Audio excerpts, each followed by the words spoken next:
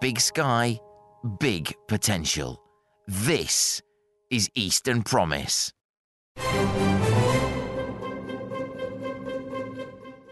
Welcome to the Eastern Promise podcast, where, in the glorious aftermath of Cambridge Tech Week, the call to boost our region's STEM skills has already been answered by the Youth STEM Award.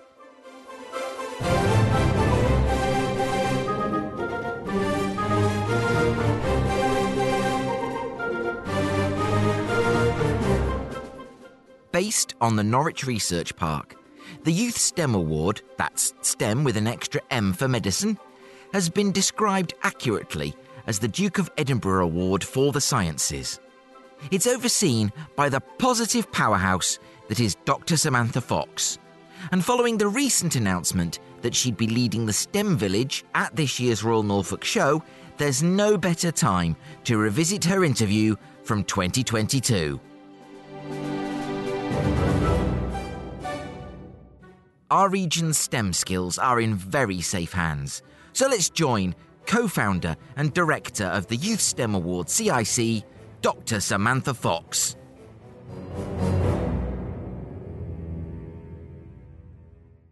It is an absolute pleasure to welcome to Eastern Promise Dr. Samantha Fox from the Youth STEM Awards, who's been doing all sorts of fabulous work on the Norwich Research Park. Welcome to Eastern Promise. It's fair to say, I think, your presence here is by popular demand, because lots of people put on a recent LinkedIn piece that they wanted to hear from you. So it's great to have you here. Gosh, that's really nice to hear. And thank you so much for the invitation. It's lovely to be here and to finally meet you in person. Thank you very much. Do you want to just talk about how you sort of came to be associated with running the Youth STEM Awards and what sort of led you to that point? Sure. Well, actually, my background is a scientist. So I was a plant scientist working at the John Innes Centre, which is on Norwich Research Park. And I've worked there for over 20 years now, which means I obviously started when I was about 12, because I couldn't possibly be old enough to work somewhere over 20 years, but I have. So yeah, my background is in science, in plant science. But during my time there, and I had the most amazing career as a scientist, and I've travelled all over the world and met really great people and worked on really interesting projects, that really will benefit us as human beings. Yeah, I've had this great career, but at the same time, I became aware that not everybody out there was being able to see that they could have that future and have that career in science. And my husband's actually, he was a science teacher. He did his PhD at John Innes as well. And so he really knew about the education side of things and the challenges. And at the time that we came up with the idea of the Youth STEM Award, he was a head teacher at Flegg High School, which is in a rural location in Norfolk. And, he said to me, you really need to be doing something for girls in our region, particularly for girls, because they're so bright and they have great potential, but they're not necessarily seeing what options are there for them and how to create that journey for themselves. So at the same time, I was really interested in doing outreach work for young people. So we sort of put our heads together and came up with an event which we ran at the John Innes Centre, and that was called Women of the Future. Yeah. And we did that in 2015. So I'm really proud of that. And John Innes now run that every year. And we have this fantastic cohort of a couple of hundred, maybe 250 girls that come from all over Norfolk to meet and interact with STEM professionals. But the problem is, and even before we ran that first event, we wondered, well, what's going to happen after that day? So it's such a buzz. It's such a buzz on that day. And it was so great. And we had all these incredible people, all these incredible women come meet and talk to the girls and interact with them and run workshops. And it was just a huge success. But I worried all that effort that we'd put into, and other organisations do the same thing. There's a lot of outreach activities. But what happens after the event? How do the young people who took part go away and think about that, reflect on that, follow up on those connections and refer to that when they come to apply to university, for example? Will they remember that experience? And so we looked around for something that maybe we could tie in with, which would raise the impact and that would turn a one-day event into a year. And there was nothing out there. And we were really stunned, actually, that nothing seemed to exist like this. There was no framework. The Duke of Edinburgh's award is a hugely successful programme that's been running for over 60 years. And young people take part through their schools and develop sort of social skills through volunteering and confidence, but mainly through outdoor activities. Well, there was nothing like that for STEM. And given that there's such a huge need for such a thing, and we have this STEM skill shortage, which is very well documented, we decided to basically come up with something. Yeah. So that's where it started. If it doesn't exist, you create it. Exactly. That's a fantastic philosophy. You mentioned STEM, and now there are all sorts of permutations on STEM. STEM 1M, STEM 2Ms. What does the E stand for? And then you've got STEAM as well. So what's in a name? So STEM basically stands for Science, Technology, Engineering, Maths, STEM. And those are the core STEM subjects. The STEAM with the extra A stands for Arts, and we use the extra M for Medicine. But why do we use that acronym? Why do you hear it all the time? Well, for a number of reasons. Firstly, it's a handy shorthand, and it sort of encompasses a lot of interdisciplinary topics, careers, projects, I would say. And I mean, the arts, I think, are almost in every area of STEM. As a scientist studying plant development, it was a very creative job, actually, not just sitting on your own as a scientist, come out with ideas, problem solving, but also literally the beauty of science. And when we were making our 3D models and printing them out, we worked with a local artist, a potter, to build models and create public engagement stand, and we did it for the Royal Society, and we took it to the Norwich Science Festival. So a lot of sort of outreach work would involve arts, and sometimes it's explicit in the name and sometimes it's not. We use the extra M for medicine because when we designed Youth STEM Award, we didn't want to exclude medicine, given that there's such a huge shortage of people applying for jobs in the NHS, which is well documented, and also because we wanted young people to think about broadening their horizons. So a lot of bright young people, and they're probably encouraged by their families in this, would say, oh yes, I'd like to be a doctor. But actually, when they if they're given the opportunity to look into a broader range of careers, they might actually decide that better for them is something else in the medical field, not just being a doctor. There's many other careers and jobs and opportunities available. You do one day sort of meet people, I think, and you think, how did you get here? Yeah. How did you get into this? I mean, it's brilliant, it's fascinating, but what life path led you to that place? And it's always fascinating to hear those stories. Now, it's a perennial concern in this region, skills and the recruitment, retention, training of young people. And across lots of sectors, simply put, people are retiring faster than they can be replaced by young people training in those fields, especially sectors that need STEM skills. What's your take? What's your view of the STEM picture in the east of England? Well, I think it's complex and it has there's multiple issues going on there. So for starters, there's a huge predicted increase in the number of jobs that will involve STEM and will require STEM in the future, particularly in the area of digital skills and technology. So it's a huge growth area.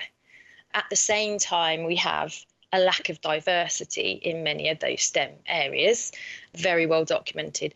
So, for example, only around 10% of engineers are women, and only around 17% are tech professionals. And shockingly, if you look at academics who identify as Black, it's 1.8%, I think. It's really bad. So we're missing out on a huge number of talented people, and those people are missing out on the potential to have really interesting careers and tackle the huge challenges that face us today. You know, social mobility is an issue, and we have some really quite deprived areas of Norfolk. So if those young people aren't having the opportunity to find out what is possible for them, or not see that in their local in their local environment or in their family members, I'm really pleased to say that some of the activities and interventions that I've been involved with over the years really starting to have an impact now. And it does take time. So there are these interventions, but it does take time.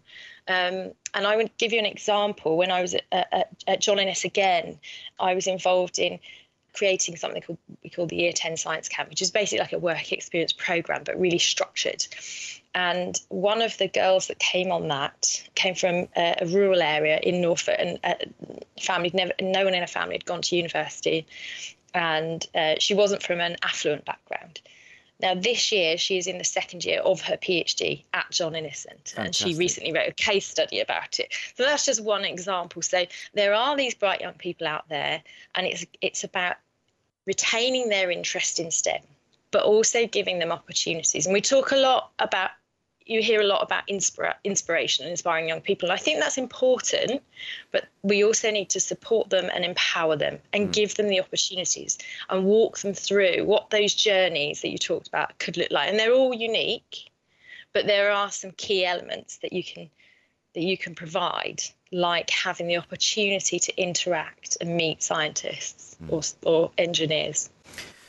Talking about journeys, I mean, I was particularly struck when I was looking through the Youth STEM Awards and how they operate, and we'll sort of look at the various categories in a minute. But I was struck by the emphasis on each journey being unique. Yeah. So how do you make that work? Because that seems like the ideal way to do it, but it must make things sort of difficult from an organisational point of view, or does it? It's actually super easy. And the uniqueness of the journey comes because how a young person attains and achieves a Youth STEM Award is basically they register to take part through their school or at home. And we have students taking part all over the world. So we started in Norfolk, in Norwich, with our group of girls that took part in that first year from Women in the Future. And after that, we broadened out and take any gender, any young person from anywhere in the world. So we have young people taking part in Dubai, in Pakistan, oh, wow. In America. Yeah. But they each do it in their own unique way. So the criteria is that we have these 4 strands, which you mentioned, and they just have to do a number of hours of activity. And those activities have to relate to STEM in some way or another. And they have to be over and above the school curriculum, basically. It's really simple. So anything that they do, any activity they do that involves STEM that is not in their classroom or doing their homework can count towards an award. And so the young people, the beauty of it is that they follow their own interests. And following their own interests is absolutely key in retaining that interest and engagement with STEM in the long term, because it's about the topic that might interest them, like climate change or clean energy, which involves STEM. But it's not just saying, OK, we're going to sit down and do some physics today. Yeah, you're going to sit down and maybe watch a TV show about electric cars, and that can count, and that has value. So we put a value on those things. Absolutely. So as a scientist, I was inspired as a young person by watching documentaries on TV by Professor Robert Winston. Yes, and that the long-term impact of that, is something that you wouldn't. There's no other framework that would recognise that hour spent watching that documentary other than the STEM Award that I know of. That's absolutely right. And when I publicise each episode on LinkedIn, I pull out a quote. And you've just given me the quote. That's brilliant. Thank you very much. So if we'll just take a quick look around the various categories, because you mentioned those, and the first one, inspiring the next generation, where candidates seek to inspire their peers or younger, and I've paraphrased slightly, to engage with and be inspired by STEM. Now, we are lucky to have yourself and so many other great STEM communicators in our region, whether that's biology or technology, and I can think of a few off the top of my head. Are great communicators born rather than made? And is this an endeavour to expose natural talent rather than train it? Or is that absolutely something you think you can do and need to do? I think that's a really great question. the Inspiring the Next Generation strand is really there to develop the confidence and the leadership skills of the young people who take part. Actually, it's about creating them as the role models. So yes, we've got these brilliant TV presenters and some fantastic local people, many of whom are ambassadors for YSA. But actually, young people look up to slightly older young people. Yeah. You know, we all enjoy watching the TV programs, and Professor Pengarrod, for example, is one of our ambassadors. He's an absolutely amazing communicator. But in terms of role models and getting the even younger children involved in STEM, the idea was that, you know, from that Women of the Future, that first conference where the idea came from, was that all the girls that came to that event, they would be inspired by the role models that came, the PhD students, the STEM professionals, but they'd go back to school, and we wanted to encourage them to become the role models and kind of pay it down. Yeah. So we asked them to go back to school and give a talk, go back and give a talk to the younger year groups. So Inspiring the Next Generation is about communication, but it's also about developing that confidence and leadership skills. So they might be mentoring a sibling, they might be going and volunteering at Girls Brigade or Boys Brigade and doing a science experiment. So engaging the next, in terms of communication skills, I absolutely believe it's something you can learn. Yeah. The key thing is starting early. So the first time I remember standing up and giving a talk in front of a group of people, I was, I think, in my third year of undergrad. Right. Which is pretty late when you think about it. Yeah. And as young people, I mean, I was so nervous, I couldn't hear the words coming out of my mouth. It was like they were coming out and I couldn't hear them.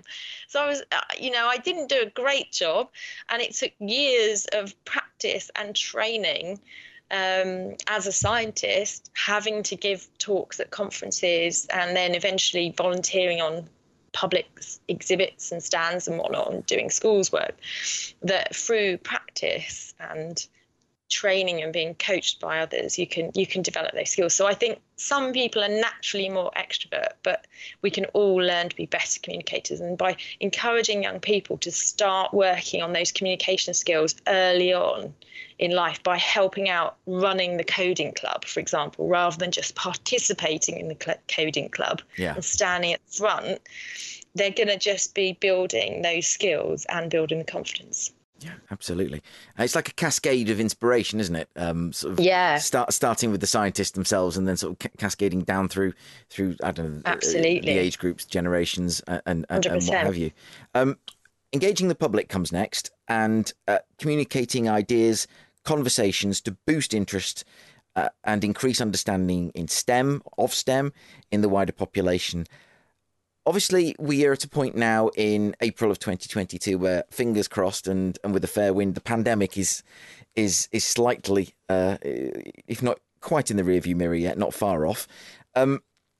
How's that affected interest in STEM? Has it kind of been sort of peaked with the vaccines and the rollout and clap for carers and what have you, followed by has that kind of peaked and gone down a bit as people sort of want to move on?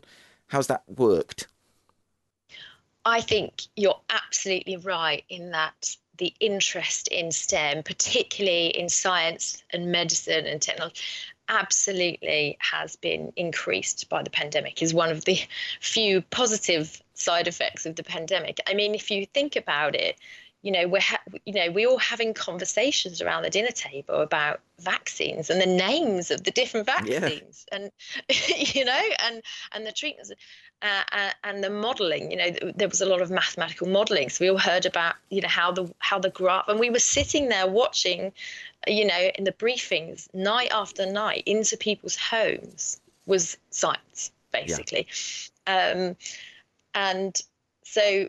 That, I think, absolutely has given a boost to people's just general conversations about science and technology and normalising that, which is really great for those young people who would perhaps might not have had those conversations. I mean, yes, of course, it's very It's been very scary and huge, huge negative impact on the young people. But one thing we have found, in fact, it was a survey by the British Science Council, showed that more young people were interested in a scientific career as a result of COVID-19.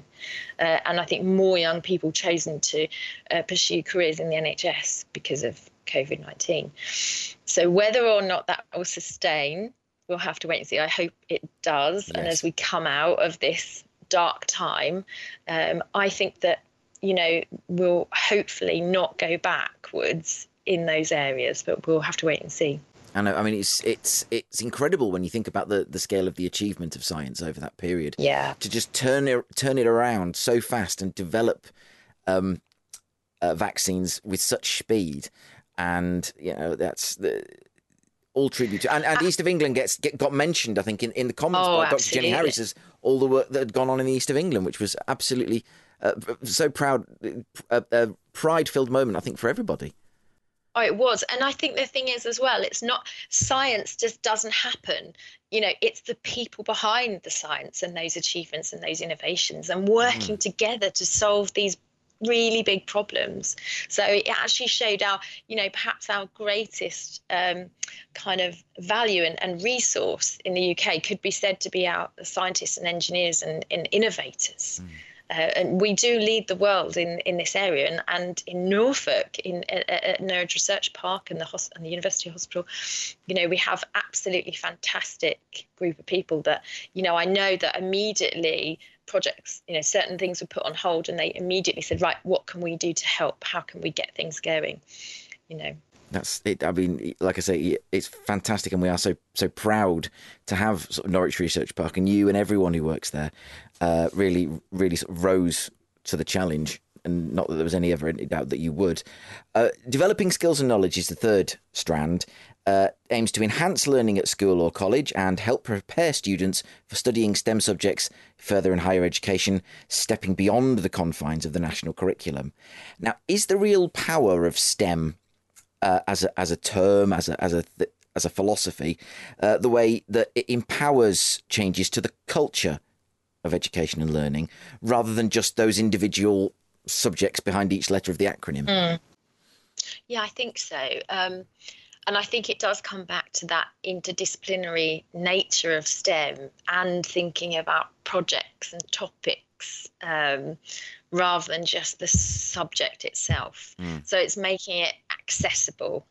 It's making it interesting. It's about breaking the stereotypes of who is behind the lab coat, for example. But I think it's about changing the way that learning happens. So it's not just in the classroom, and it happens in the home, and it happens at the weekend. It happens in the after-school STEM club, which is so important, and many schools run. But I think it's about, this shouldn't just be on teachers. So their job is to teach those subjects, and teachers don't do it because it's an easy career or a particularly well-paid career. They do it because they have a dedication and passion. It's a bit like working in the NHS. It's challenging working conditions. So they do a great job under very difficult circumstances. So we all have a bit of a role to play here. And I think engaging families and getting family support is really key as well. Absolutely. I couldn't agree more. I mean, I run out of things to say when people sort of finish making a point, and I have to what hyperbole am I going to use to agree with you? Because there's yourself and lots of other of the guests considerably brighter than I am. So it's hard to find another word than, I keep saying fantastic. That's one I always come to. I want to pick up on something there, because this is something that I really think is so important. You've said, you're so much brighter than I am. And I think there's a stereotype there that all scientists have to be super brilliant, super geniuses. And It's not true. And it's actually about following an interest and, studying a particular subject. So you don't necessarily have to be a super bright person to be a scientist. And it's, everyone can find, if they want to, something in STEM for them. Right. The final part of the STEM Awards, Shaping Your Future. Candidates must investigate the destinations to which studying STEM subjects could lead. Given that science and technology is moving faster and faster, and last year the BMA found that doctor shortages in England have left NHS staffing 25 years behind comparable European nations.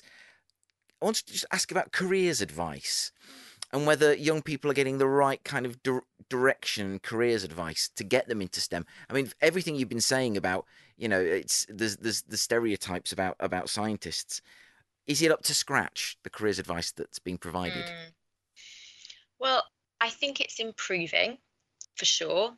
And actually, careers advisors now have to be qualified to a higher level to give that careers advice. Really? And schools are judged on the careers advice they give. So there's a greater emphasis now on careers advice within schools. And that is going to take time to have an impact and so for those changes to come through. But I think, again, it's not just about what happens in the classroom, and that employers here have a really important role to play. And I think this is absolutely key. And it goes back to the idea about the importance of giving young people opportunities, really see what career options are out there, or ideally talk and interact to people who are doing those roles and find out what, just what potential for them is out there. So I think there's a real lack, or there has been a real lack of really good quality work experience placement options, work experience, going into an organisation and really seeing what it's like and what that job would entail. There's a lot of emphasis on the Cambridge-Norwich tech corridor, and a lot of really exciting talk about the future of the region and more buildings being put up and really exciting company, attracting companies to be here. But we also need to not forget that you need people for those, people to work in those organisations. And we want to make sure that our local community, the local school children, have those opportunities to get involved. So it's a pipeline for them. And so there really should be a more emphasis and more support from employers to provide those sort of opportunities and get their staff to maybe go into a school and give a talk, which I think happens quite a lot in certain sectors of society where schools have got perhaps a more affluent cohort where the parents are working in STEM. They're usually quite good at going in and talking, but maybe you need to go not just to the school that your children go to, but maybe your other schools in your local area and get involved as STEM ambassadors. That's a very good point, actually, because you do tend to sort of stick to what you know and a friendly crowd, as it were. Talking about good role models for STEM students, how do you go about finding them, and what makes a particularly good role model in your view? Well, we've got a fantastic number of who we call ambassadors for the Youth STEM Award, and these are people who are really great at communicating science. We've talked about the fantastic Professor Ben Garrett. We've got Mark Thompson, who's a local astronomer, and many other people who we work with as well. And they're great at communicating science and being role models.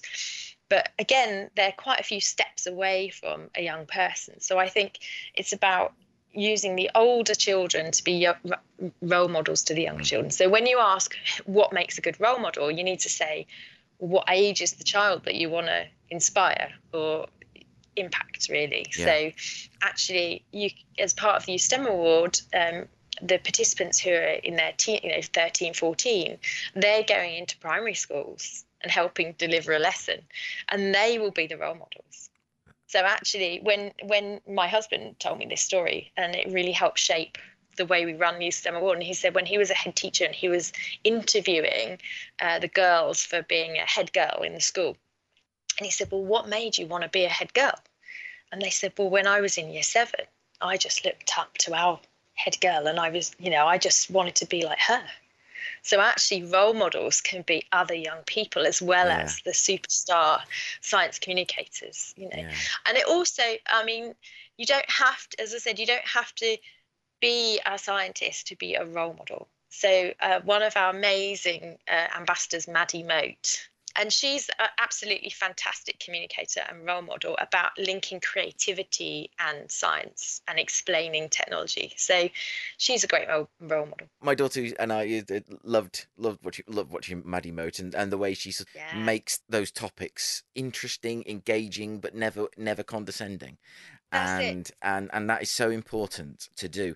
Do parents need good STEM role models, even for just good parent STEM role models? Oh gosh, that's interesting, isn't it? And you could ask, are parents good role models in themselves? And I think that links back to the importance of family.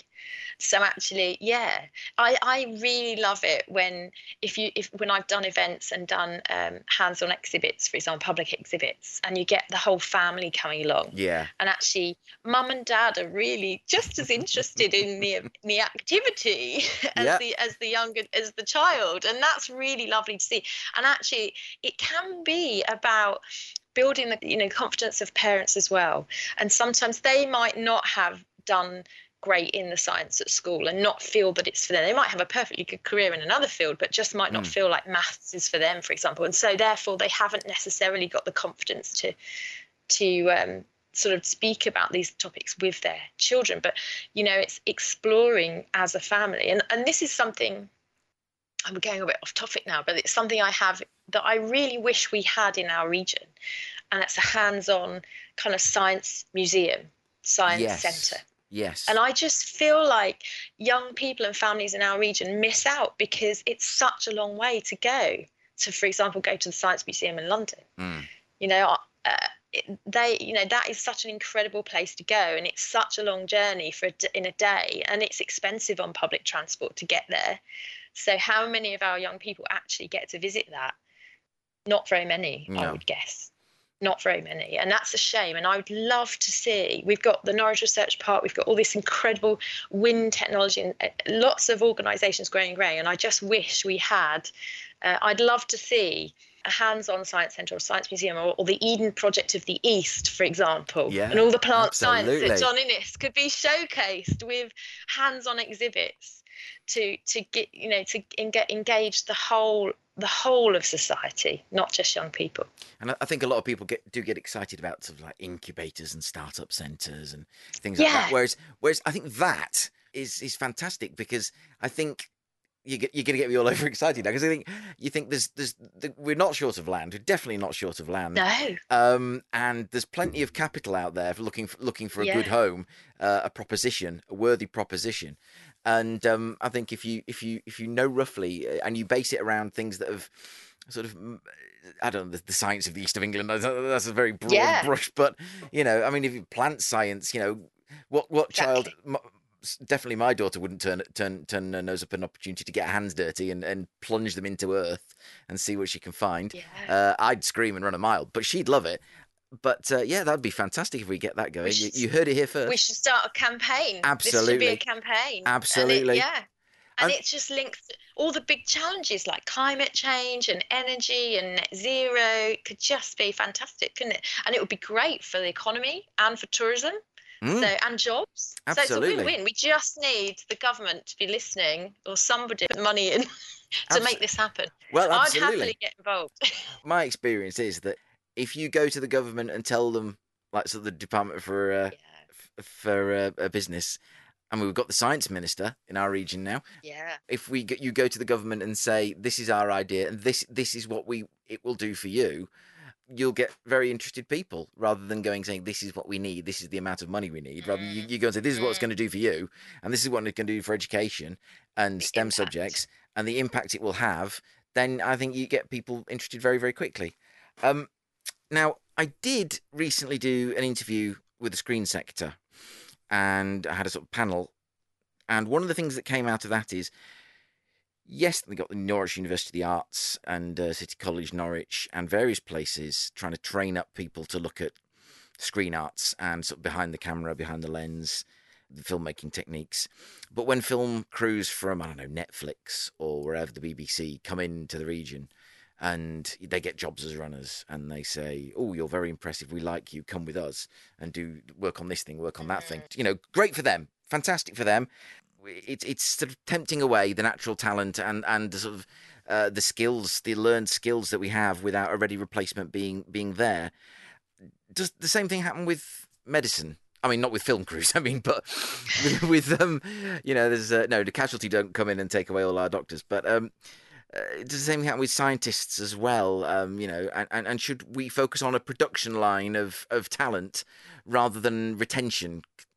Yes, I think we should focus on a production line of talent for sure. But I also think it's okay for young people to go away, and maybe hopefully some of them will come back.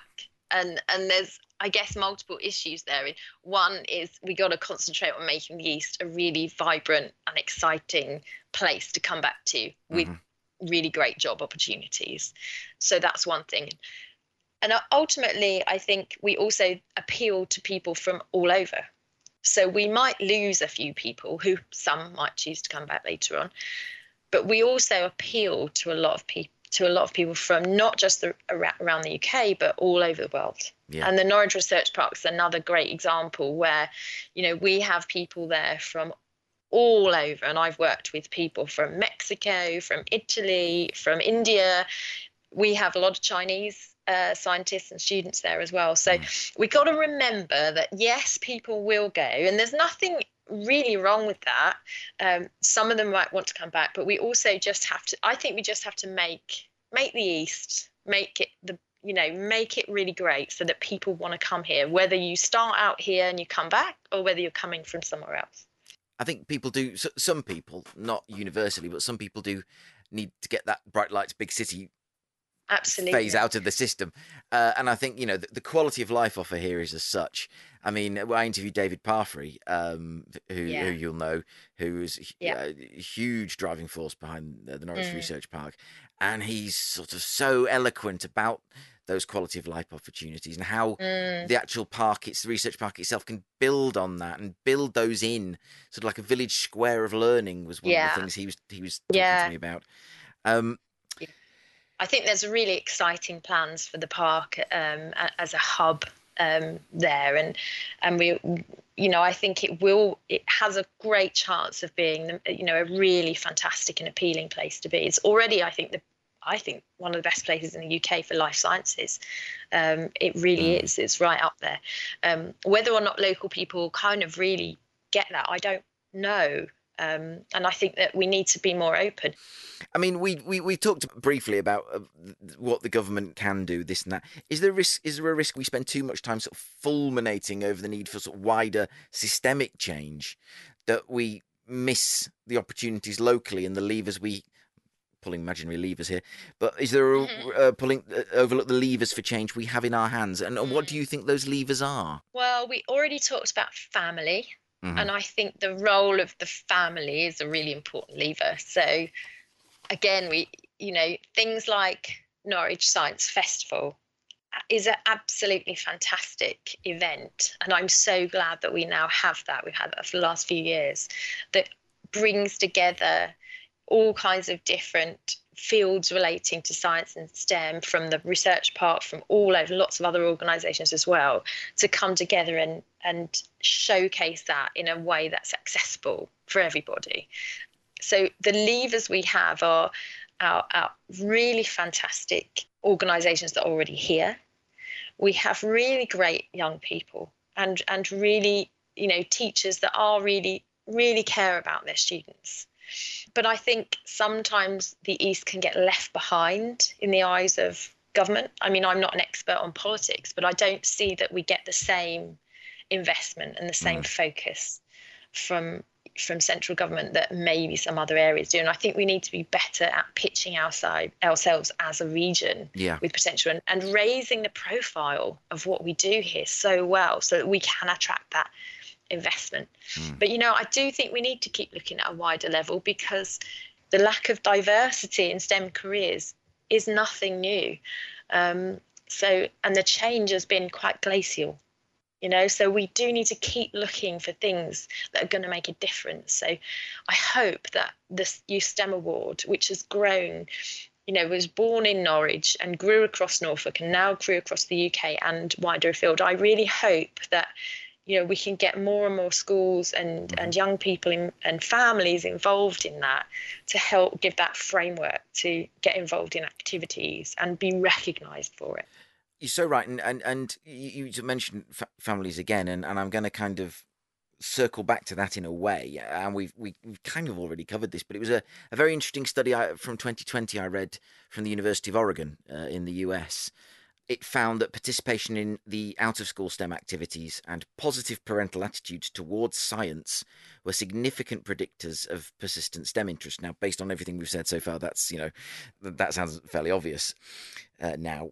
Conversely, decreases in STEM interest were associated with declines in science self-concept and perceived parental attitudes towards science. How do we address the parental aspect and encourage parents to be sort of more positive, more open about STEM careers? Because I'm conscious that a lot of parents may sort of close that off because they themselves know very little, and they're sort of frightened about giving advice in that context. So the easiest thing is to shut the conversation down, no matter what the damage it does to the young person and their future. Yeah, or they're worried about getting it wrong, So there were multiple reasons why we founded this organisation. And one of them was to give the framework to the young person to get involved in those STEM activities and also give them a sort of reward by the way, they get a medal, a proper heavy medal goes around, like an Olympic size medal around your neck, and a certificate. And what we wanted to do in the first few years when we were sort of small enough to make this happen, when it was on a local level, we had a ceremony and we'd invite not just the students that had taken part or their teachers, but if they wanted their families to come, they could come along. And so we did that at UEA. And then the second year we did it in the forum. And that meant that the parents could cheer on, clap as their student went up on stage to receive their medal. So it was really inspiring.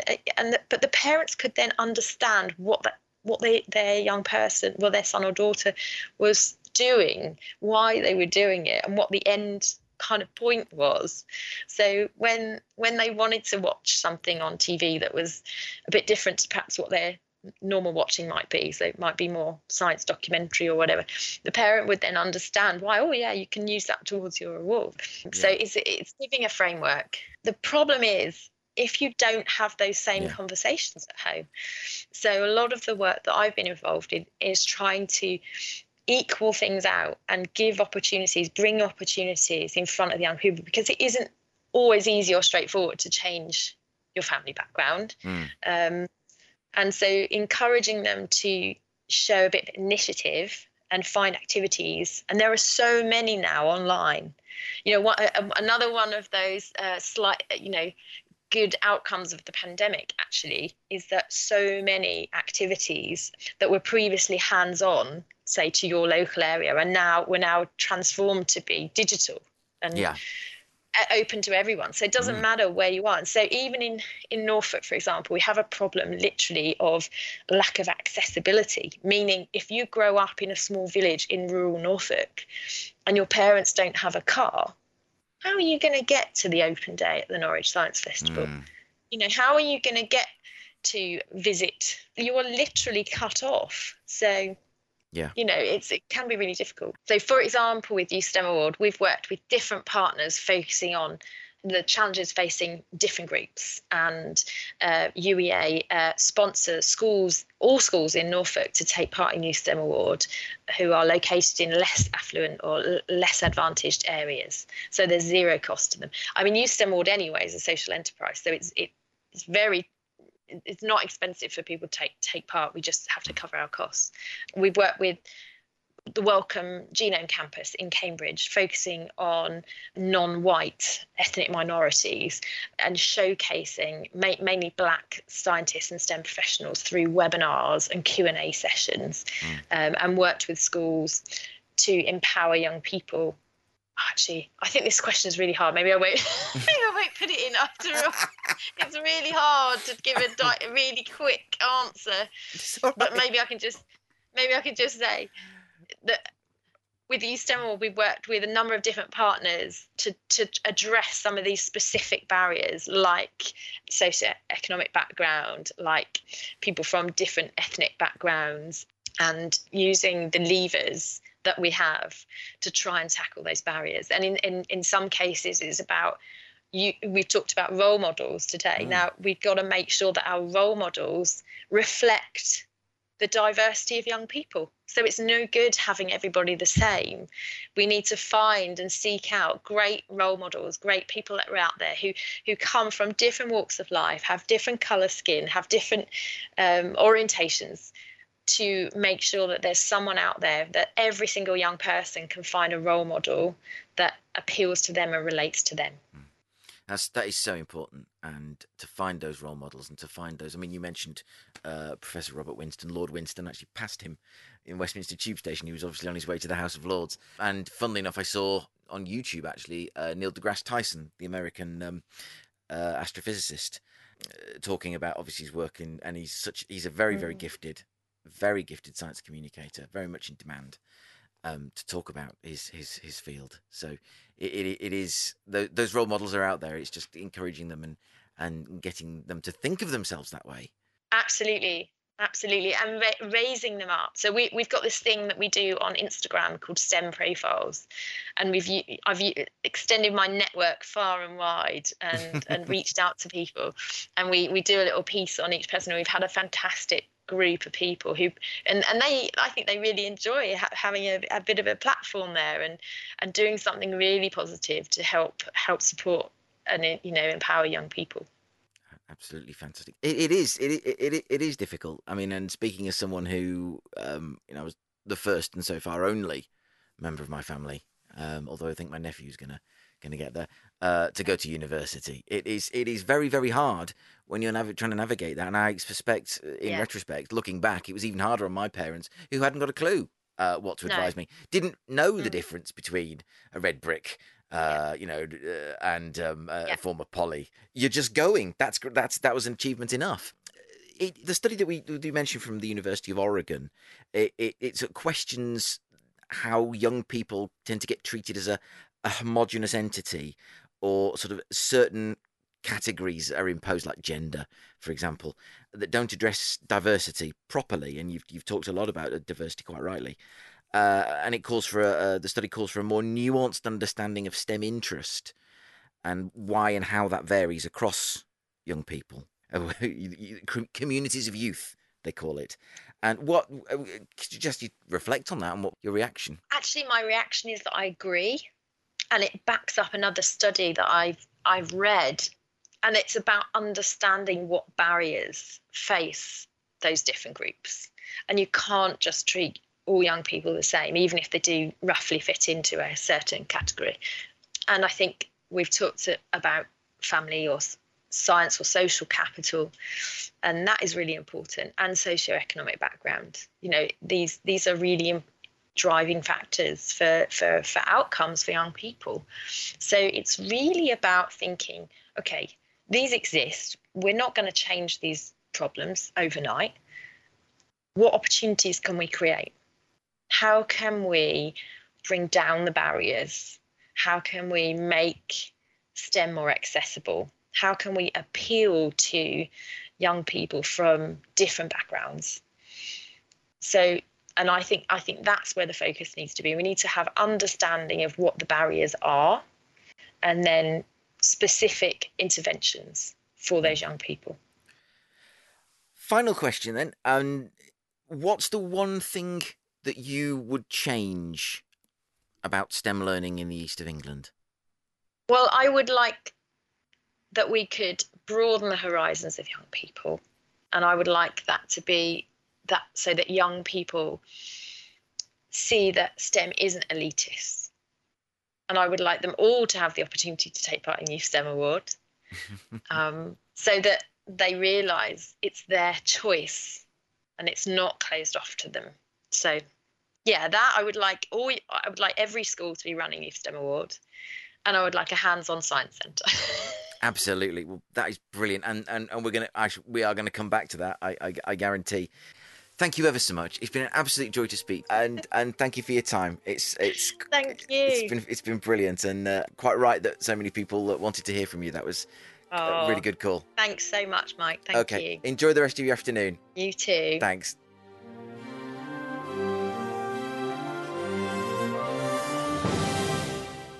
It's been a huge pleasure to chat to Sam twice on the podcast now. And you can find out more about the Youth STEM Awards by going to YS Awards. That's all one word, ysawards.co.uk. And you can find out more about the STEM Village at this year's Norfolk Show by going to www.royalnorfolkshow.co.uk/events/STEM with an extra M, STEM-Village.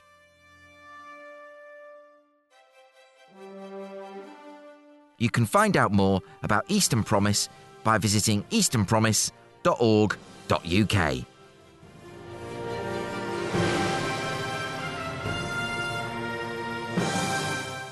You can find out more about Eastern Promise by visiting easternpromise.org.uk.